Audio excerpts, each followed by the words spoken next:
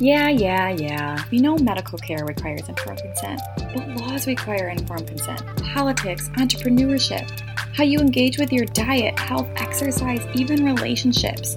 These all require a place of being informed. And I am so sick of being called a conspiracy theorist for using my brain and being informed. So that's where this podcast came to life. This is Informed Consent. I am your host, Brooke Brewer.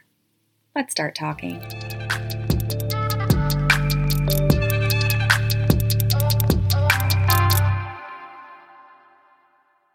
By this point in our vaccine conversation series, I'm genuinely curious if you listening really fully understood and knew that our children receive this many vaccinations by the time they are 2 months old.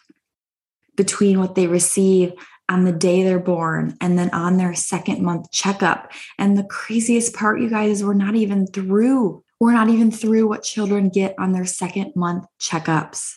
We so far have covered the rotavirus, the Hib, the pneumococcal vaccines that are given on the 2nd month checkup. Another vaccination that is given on the 2nd month checkup is the polio vaccine. I am not going to do another episode series on the polio vaccine because we already did that on actually part 2 of this series. If you haven't had a chance to go and listen to that, I urge you to go back and listen to that episode to follow along with this series. But I just felt that I needed to put that episode second in the series because the most common argument, I should say, of the vaccinating community and of doctors and of very pro-vax people is polio. What about polio? What about polio? Polio, the vaccine saved us. And so I wanted to just hit that nail right on the head and rip off the Band-Aid on the polio situation. So go back and listen to part 2 of the vaccine conversation series if you have not already to learn about another vaccine that is given to our children on their 2nd month checkup. And this week, I want to wrap up the conversation of the 2nd month checkup vaccinations. And I am going to wrap it up with a very large bow and cover the DTaP, the DTaP vaccine. The DTaP vaccine is a cocktail vaccine. It's a 3-in-1 vaccine for the diphtheria, the tetanus, and pertussis. This vaccine is for 3 different bacterias and illnesses. And we are going to, as we always do in these vaccine conversation series, we are going to break up this vaccine. We're going to break up each disease or each illness that is in this cocktail vaccination and really just break down the questions that you may have and finish up the conversation of our 2-month checkup vaccinations that our children get. So the DTaP is the diphtheria, tetanus, and pertussis vaccination. It vaccinates for 3 different things. What I want to keep reiterating and what I want you to really fully understand is this vaccine cannot be separated. What do I mean by that? You cannot choose to get one vaccine for something that's in here. For example, if you want a tetanus vaccine, you can't just say, oh, I want to opt out of the diphtheria and the acellular pertussis. I just want the tetanus. Unfortunately, you cannot do that. This is a 3-for-1. You get them all or you get none of them, but they're going to encourage you to get all of them. And you are going to learn in today's episode and really see that one might be better than the other, but you don't have the choice to really say, you know what, I think I might just want the pertussis vaccine, or I might just want the diphtheria vaccine, but I really don't think I want the tetanus. I don't see the point. It doesn't matter because you have to get them together. This is something very important to take note of. So I want to break down each disease or bacteria that is in this vaccination. The first one is the D in the DTaP. That would be diphtheria. So diphtheria it's almost non-existent in the United States, actually. It is just about been eliminated. Every so often, one case pops up here or there in the year, but it is almost so rare that some people, some medical professionals will actually say that this is eradicated or this is almost non-existent in the United States. Diphtheria is a severe coughing illness that is actually very similar to pertussis, which we're going to get into in a bit. But I think it's important to take note that currently there is no fatalities from this diphtheria in the United States because, again, it is pretty much, very fortunately, eradicated. There really isn't too much to cover on this disease because, like I said, it is so uncommon. But I really want to point out something that I believe is of high significance, and that is the pre-vaccination numbers. So before this vaccination came out, what were the numbers? What was of such concern of this disease to make sure that we vaccinated our children for to protect them from diphtheria? So in around between 1936 and 1945, essentially pre-vaccine, this vaccine came out in about 1947. Somewhat introduced in 1945, but really kind of brought onto the market around 1947. And before this was brought to the market, there was a reported 21,053 cases. So of about 147 million people that were living in this time, 21,053 cases of diphtheria were studied and noted. What's even more interesting to me is that 1,822 deaths were reported from diphtheria before the vaccination. Now, of course, any death is horrible and no death is a good death, but I just want to bring in the statistics for a moment. 1,822 deaths of diphtheria before the vaccine was even introduced. And let's take that statistic and take that to the 147 million people that were living in this time. That is about 0.0013% of people would die from diphtheria.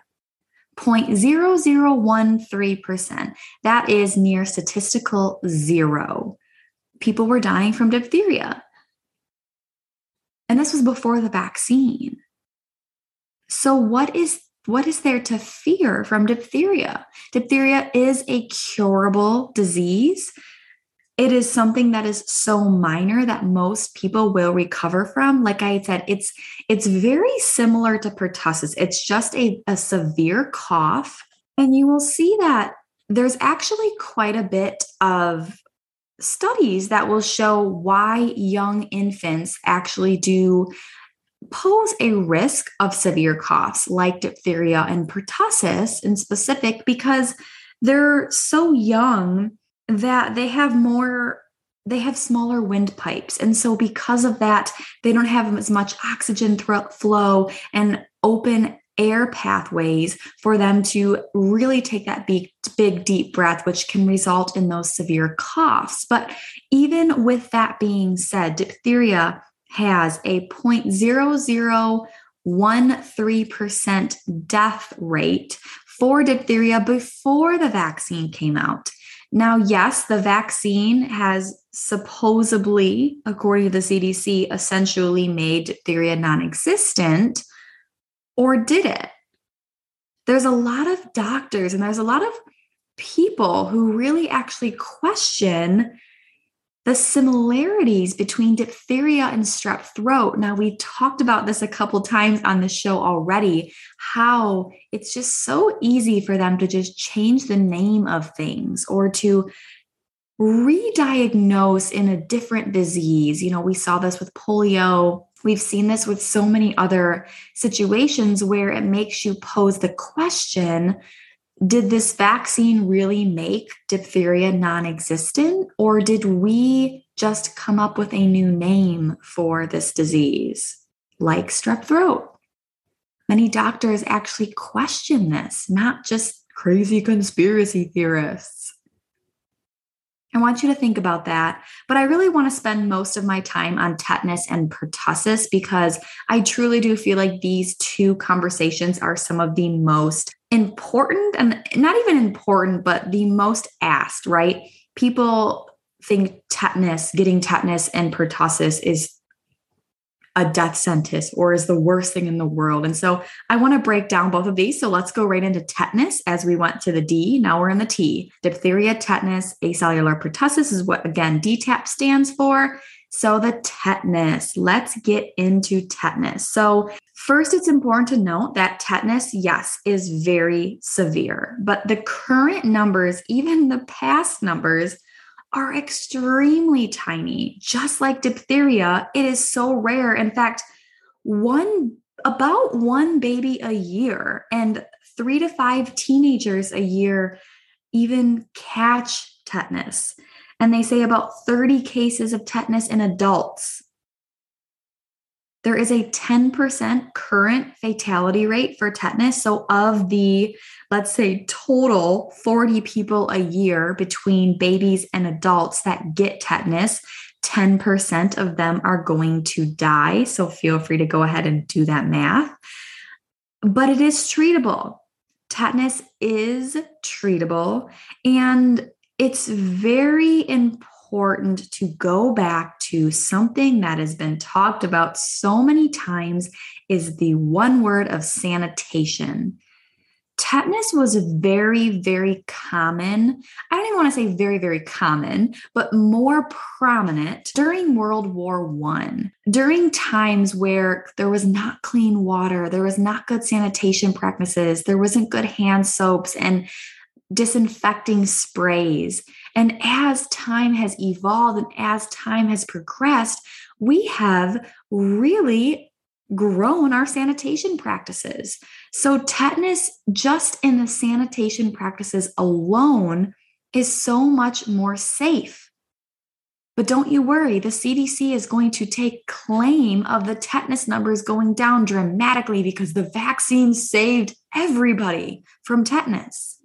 But did it really? A little bit of a backtrack, I guess, on tetanus. I apologize. Tetanus is a bacterial infection. It can lead to serious symptoms. It's definitely a very serious infection. If you do get tetanus, it can be very serious. You can tend to have jaw cramping, muscle cramps, muscle pain, muscle stiffness, body aches, fatigue, headaches, really just uncomfortable feeling. And this is a bacterial infection that tends to get in from your wound. So from cutting an open wound and it getting infected. Now, there's a couple things about tetanus that I feel is important to talk about because I do feel there's so many myths about tetanus. So tetanus is an anaerobic bacteria.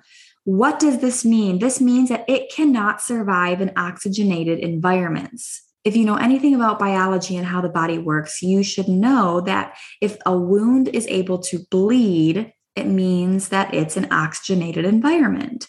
And because tetanus is an anaerobic bacteria, it can't survive on oxygenated environments. Therefore, if your wound bleeds, there is no tetanus.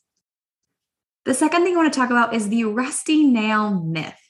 Rusty nails do not equate to tetanus. Shocker.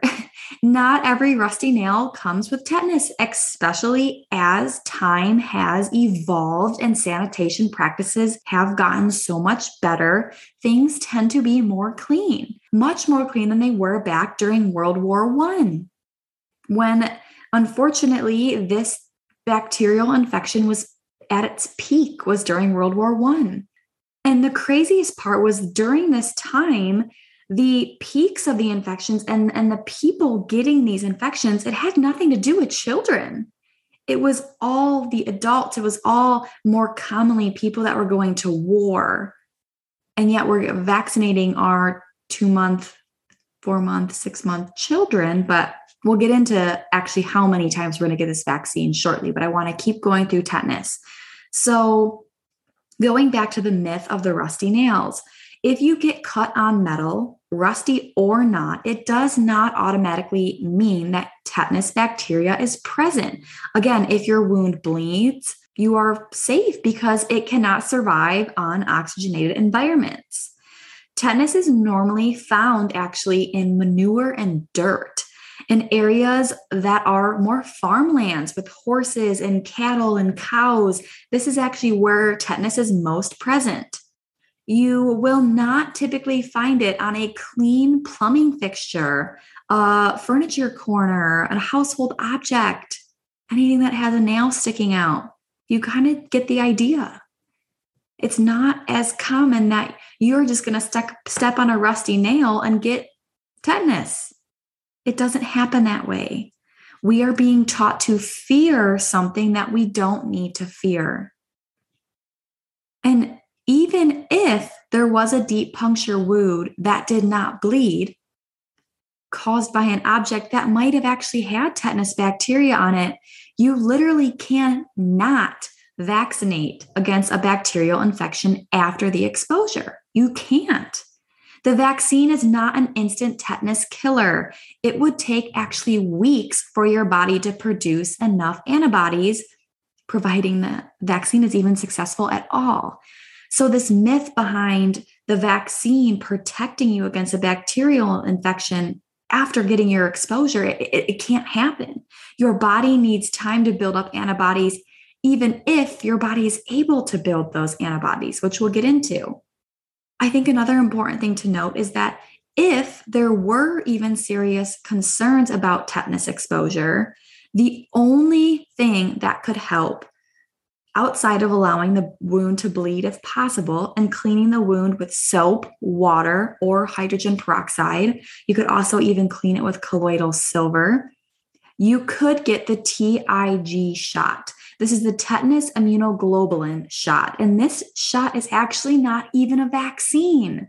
It is an antitoxin that will help with that tetanus toxin that could be present if there was that tetanus bacteria on that, whatever you cut your wound with. Getting the DTaP is not going to protect you from tetanus if you get tetanus.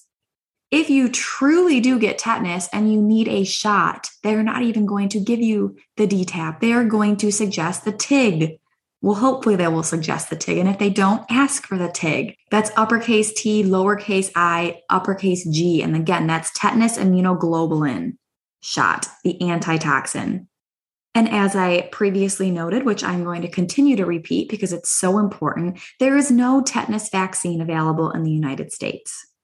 There is only the DTaP or the Tdap, which is again, 3-in-1 cocktail. You cannot get this by itself. The tetanus incidence and mortality declined greatly even before the widespread use of the vaccine. Something else that's very important to note is that the bacteria associated with tetanus is actually present virtually everywhere. However, when the human body does not present the bacteria a proper environment for growth, this constitutes a natural immunity to the tetanus bacteria. Statistically and studied, the only preventatives for tetanus are good general health and wound hygiene. There is no immunity to dirty wounds. Wound hygiene is essential. Take care of your wounds. When you get cut, don't ignore it. Clean it with soap and water. Flush it. Get out any debris, dirt, dead tissue, foreign bodies that are in this wound. Salt water is even beneficial to help to clean this wound. And like I said, even colloidal silver. Something else that is so important to note with tetanus is the studies of vitamin C. I'm going to include a bunch of different studies in the show notes, and they're definitely worth a watch, or a read, I should say. But the vitamin C, there's actually a lot of studies that have shown that even with rats and humans, that helps you survive tetanus. If you take it before you are present with the bacteria, during, or right after. If you take vitamin C, your body can heal from tetanus so much better than if you don't take it. There are studies that prove that. Every single study that has been done where vitamin C was either taken before or after that bacteria of tetanus was present, the quickness to heal from tetanus dramatically increases with vitamin C usage. Know better, do better. You don't need to fear something when there are treatments or where there are alternatives. But the sad part is they want you to fear these things. They want you to fear that you could get tetanus and die. What are the statistics of dying from tetanus? Before the vaccine rollout in 1947, the amount of people who died from tetanus is 472 people. Now, don't get me wrong, no death is worth it, and every death is sad, but we need to look at these numbers here. 472 people died out of 147 million people died from tetanus before the vaccine was even rolled out. That is 0.0032%, another statistical 0% odds of dying from tetanus. And yet we have to fear this vaccine. We have to fear this bacteria so much that we have to get vaccinated for tetanus or else you could potentially die. Today, there's about 30 cases a year of tetanus, and tetanus kills about 7 people a year, which again is no death is a good death. But I challenge you to go look at the statistics of people who die in car accidents or plane crashes or skydiving accidents. Are you going to live in a bubble when you look at those statistics? Because apparently when you look at these statistics and everyone has to run to a vaccine for a 0.0032% chance of dying before the vaccine, now take 7 out of however many people we have today. Do that math, look at those odds, and then look at the odds of dying from other things like getting struck by lightning or car accidents. And if you are fearful of tetanus, then you might want to live in a little bubble. Because that's kind of how ridiculous it sounds. Sanitation has saved lives across the world, and I truly do believe this is a huge reason why tetanus has declined so much over the years. The CDC is going to claim it's the vaccine, but I really, truly would beg to differ on this one. So we've covered diphtheria, we've covered tetanus. I want to talk about pertussis. Pertussis is probably the most favored reason why we get this vaccination is for pertussis. It's more common. We have seen so many more cases. It's more reality than diphtheria and tetanus. So pertussis is also known as whooping cough. Whooping cough is a serious lung infection that is caused by a bacteria. It is typically very contagious and causes coughing, in most cases, a very extreme coughing fit where you just can't stop coughing. And whooping cough is like I shared, like diphtheria, is most severe with young infants under the age of 3 months because they have just such small airways. Statistics on pertussis currently, there's about 20,000 cases each year in the United States. Some cases, some years are worse, some years are better, but on average, we see about 20,000 cases each year. A lot of these cases are actually so mild, though, that they aren't even reported. So we don't have a full, accurate representation of how many people actually do get whooping cough, but this is a pretty good average and a good estimate with the numbers that are being reported. Of those 20,000 cases, we see in the United States about 5 to 10 deaths a year for whooping cough, aka pertussis. Whooping cough is generally harmful to older children and adults, but like I had shared, it can be harmful to infants as well as the elderly. Obviously, no loss is a good loss, but still 5 to 10 fatalities a year is still very, very, very low statistics according to the amount of people who do get whooping cough. So This is a treatable disease. This can be treated with antibiotics. So it is important if you do notice that your child has a cough, more commonly a very deep cough that tends to continue, go get them looked at by a doctor, because the earlier that you can get this treated, the more likely that your child is to survive from whooping cough, which, like I had shared, still is a very high statistic, but it is easy to treat if you catch it soon enough. A lot of the deaths tends to happen from low oxygen. As you are having those coughing fits, it's hard to get that oxygen, especially with infants who have very little airways and very just a hard time breathing. When these children have such small airways and then have a hard time breathing on top of the cough, then they get low oxygen. This is where some fatalities tend to occur. You can catch this just like a general cold, like I shared. It is contagious, but it is treatable with antibiotics. So early diagnosis is key. If you have a severe cough, do not ride it out. Go to the doctors, go get it looked at. And in the event that it is pertussis or whooping cough, they will be able to treat you with antibiotics. So that is a little bit about the disease in itself, but I want to kind of share about some controversies with pertussis. So you probably see all over the news, whooping cough outbreak. Oh, pertussis, it's back. Pertussis is spreading. The unvaccinated are spreading pertussis. There have been many studies actually that shows, in the first discussion, there's actually been over 36 studies that have confirmed that pertussis vaccine has actually caused an evolutionary adaptation of pertussis, which essentially means that the vaccine has caused this disease, or should I say this bacteria, to mutate and to adapt over time and have different strains. And therefore, the strains that we are vaccinating for might not actually be the strains that are present. Number two, the CDC has even admitted that this vaccine really doesn't even work anymore. And it's proof in the fact that they are asking children to get this vaccine so often, and then it becomes present in adults. So there's the DTaP, which is the diphtheria, tetanus, acellular pertussis, and then there's the Tdap. The Tdap is what is given to children 7 years and older, as well as pregnant women. And the logic behind why they vaccinate pregnant women is that hoping that that vaccination will help to create those antibodies for the fetus and create a little bit of antibodies for this pertussis, so they are able to build antibodies before they're even born.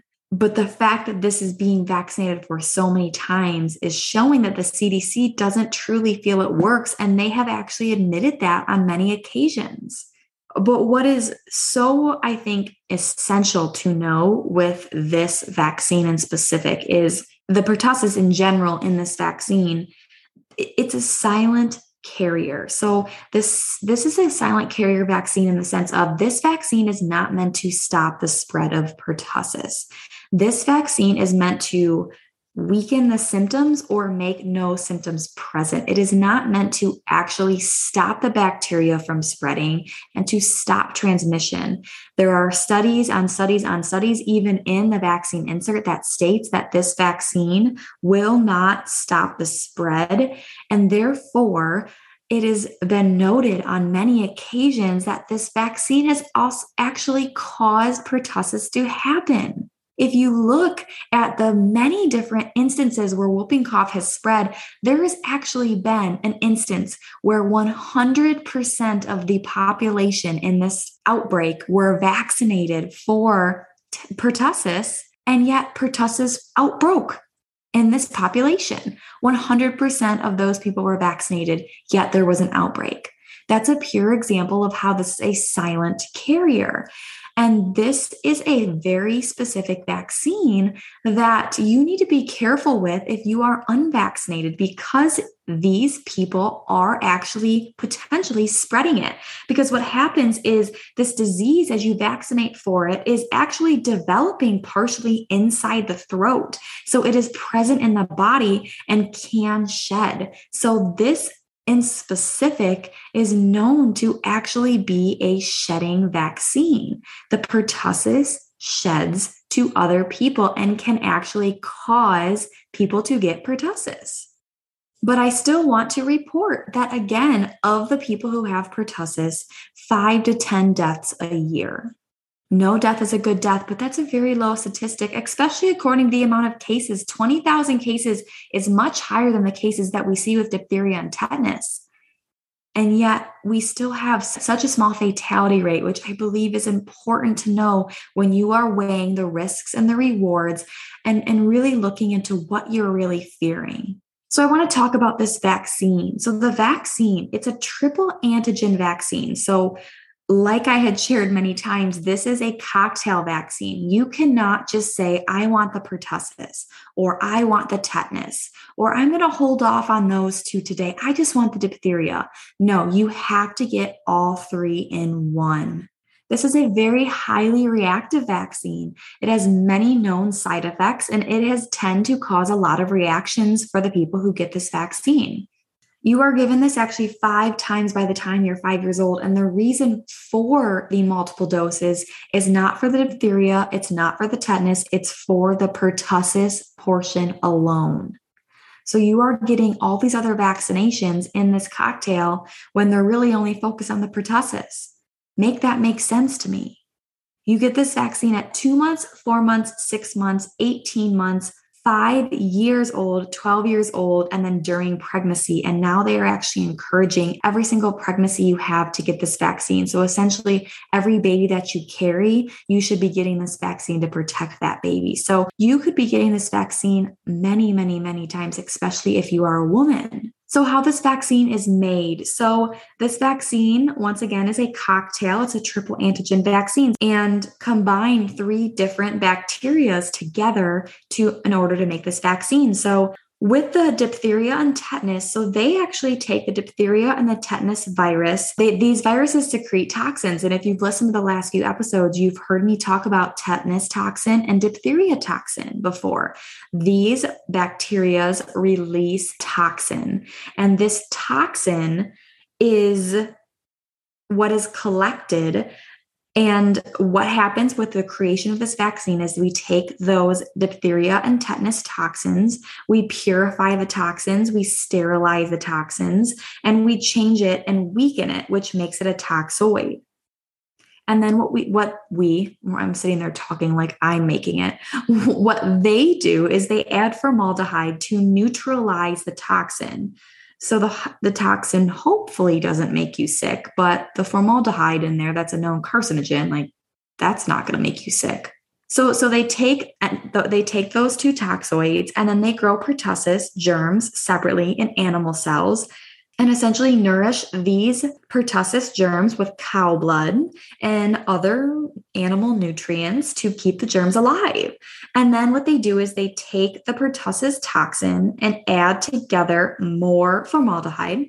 Just going to add some more formaldehyde and then some pertussis proteins and add all of this together to aluminum.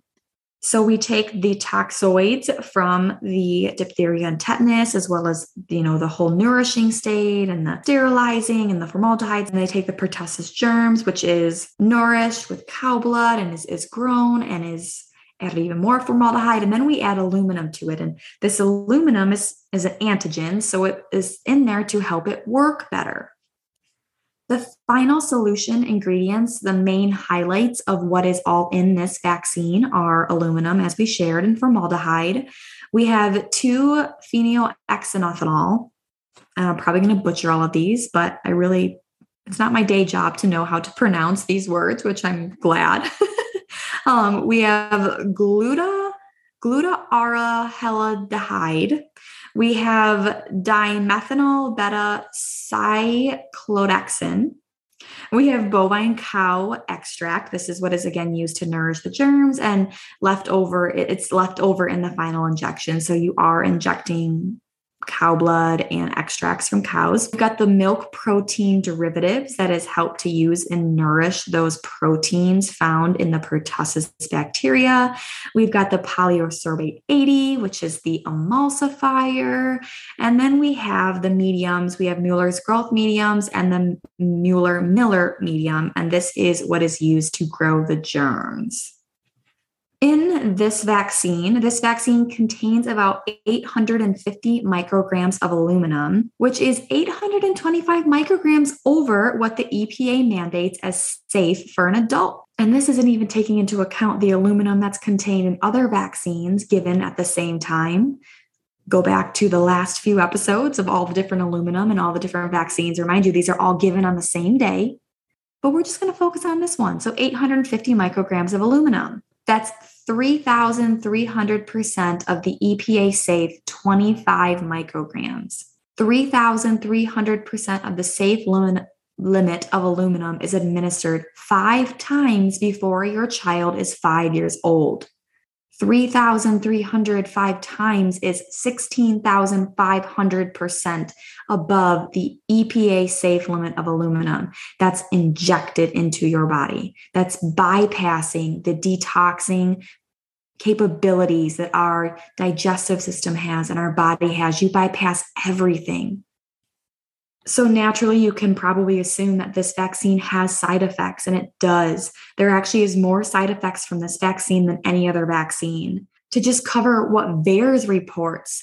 So according to VAERS, there is 160,000 serious reactions reported to VAERS from the DTaP. 3,000 fatal reactions were reported to VAERS on DTaP. Vaccine Court has had 5,500 claims for serious reactions and 850 fatal claims and fatal reactions. Now, I just want to lay this out for you guys to see a real life example of how we should be fearful and how we should be educated, okay?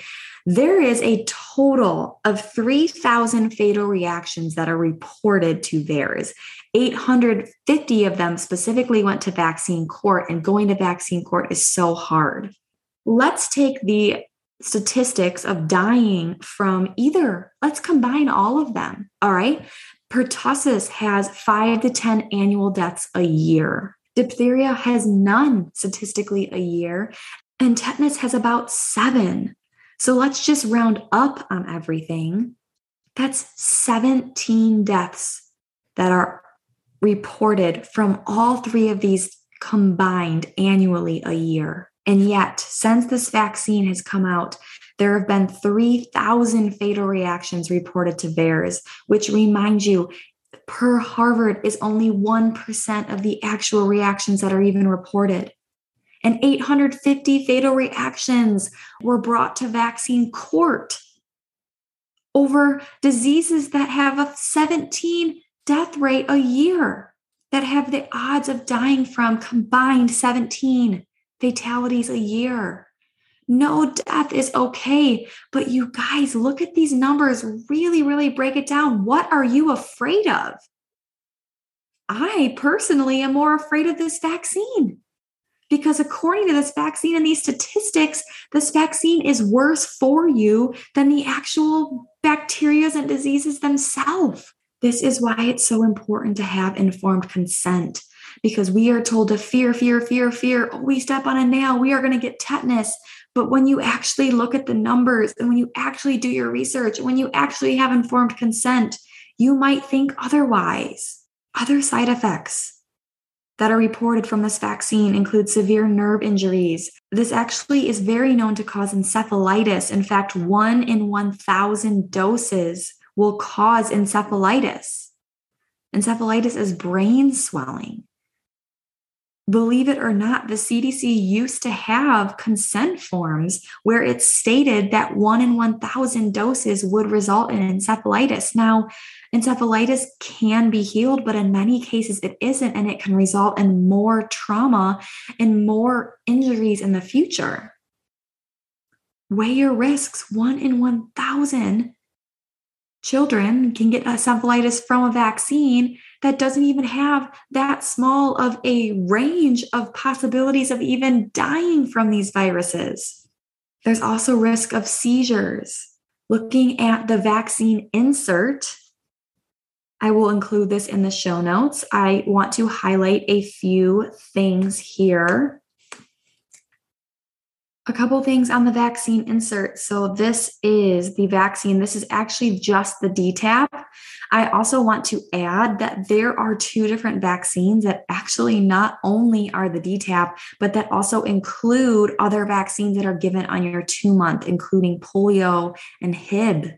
So you could even get more than just the two. But granted, at the end of the day, if you are getting all your vaccines on your 2-month checkup, you're getting these all at once, whether they're combined in one vaccine or they're separated. But this in specific is just the DTaP vaccine. This is the Deptocil.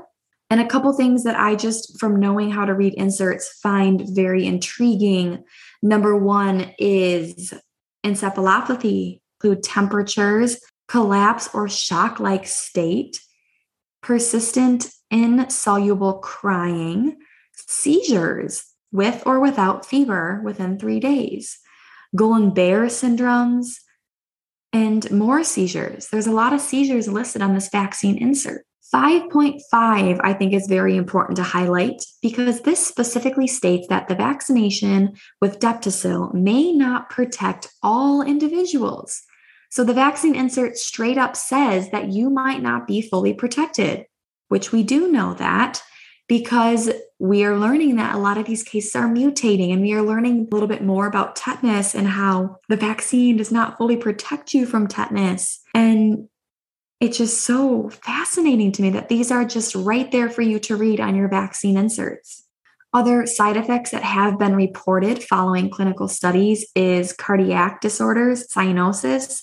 We have gastrointestinal disorders, including nausea and diarrhea, general disorders of administration site conditions, including local reactions, injection site pain, injection site rash, swelling, infections that can happen on the injection site, immune system disorders, including an allergic reaction, hypersensitivity, eczema, swelling of the face, partial seizures, screaming. Something I always have to add is that 13.1 states that Deptocil has not been evaluated for carcinogenic or mutagenic potential or impairment of fertility. So we don't know if this vaccine can cause cancer. We do know that it has cancer-causing ingredients in the vaccines, but there have yet to be studies done on if these actually do cause cancer or not, because it states it in every single vaccine insert. 13.1. Learning how to read an insert, friends, is a very important skill to have, and it's very hard to do, especially when you are given the piece of paper from your doctor that's so small. So if you are wondering how you can learn how to read a vaccine insert, I encourage you to actually look it up right online where you can blow it up a little bit better and just read through it. You want to look for the clinical studies that they report. You want to look for the effectiveness of the vaccine. You want to look for 13.1, which is always the same in every single vaccine. You really just want to look for the side effects, because what I notice in a lot of these vaccines is the side effects of the vaccine tend to be the side effects of the actual bacteria or disease you're vaccinating for. I mean, take the rotavirus, for example. All of these are so fascinating to me. And it's not fascinating to me in the sound that it excites me, because I'm so excited to learn about the corruption of vaccines and that we aren't told the truth. But it fascinates me that for so many years, we have still allowed this to happen. And it's still a conspiracy theory to believe that these vaccines might not be doing our bodies good. They actually might be doing our bodies more harm than good, but we can't talk about that. We can't ask questions. We just have to blindly trust. And it's a scary world. It's a scary world knowing that up until this point in this vaccine series, our children will have gotten every single one of these vaccines by the time they are 2 months old. They are not even walking. They are not even talking. They're probably not even fully into their senses yet, and yet we are injecting so much into their bodies. for this fear of these diseases that we are taught to believe. And I want you guys to break through those fears. I'm not saying you can't fear things. Trust me, I fear things and I will still fear things. But there's an important, healthy level of fear that allows you to not be blinded by that fear, to be able to think logically, to be able to ask questions and still have a sense of fear, but be able to not let that fear blind you. So we are wrapping up our 2-month vaccines. Again, you also are getting the polio, but that is discussed at great length in episode 2 of our vaccine conversation series. So go back to that episode if you missed it. Next week, I'm going to take a little pause before going into our 4-month vaccines, and I'm going to bring on a very special guest. I'm going to bring on someone who has a very powerful story, and I truly believe that yes, we can get all this information and feel that we're starting to get more informed. But when you actually hear of real life situations of someone who is impacted from vaccines in their life and in their families, it makes you really see that these might not be what they are made out to be. So stay tuned next week while we're pausing before we go into our 4-month checkup, where we are going to have just such an incredible guest on the show to share her story and be so brave. So I'm so excited for you guys to listen to this episode next week. I hope you guys have a wonderful week and weekend, and I will see you next week.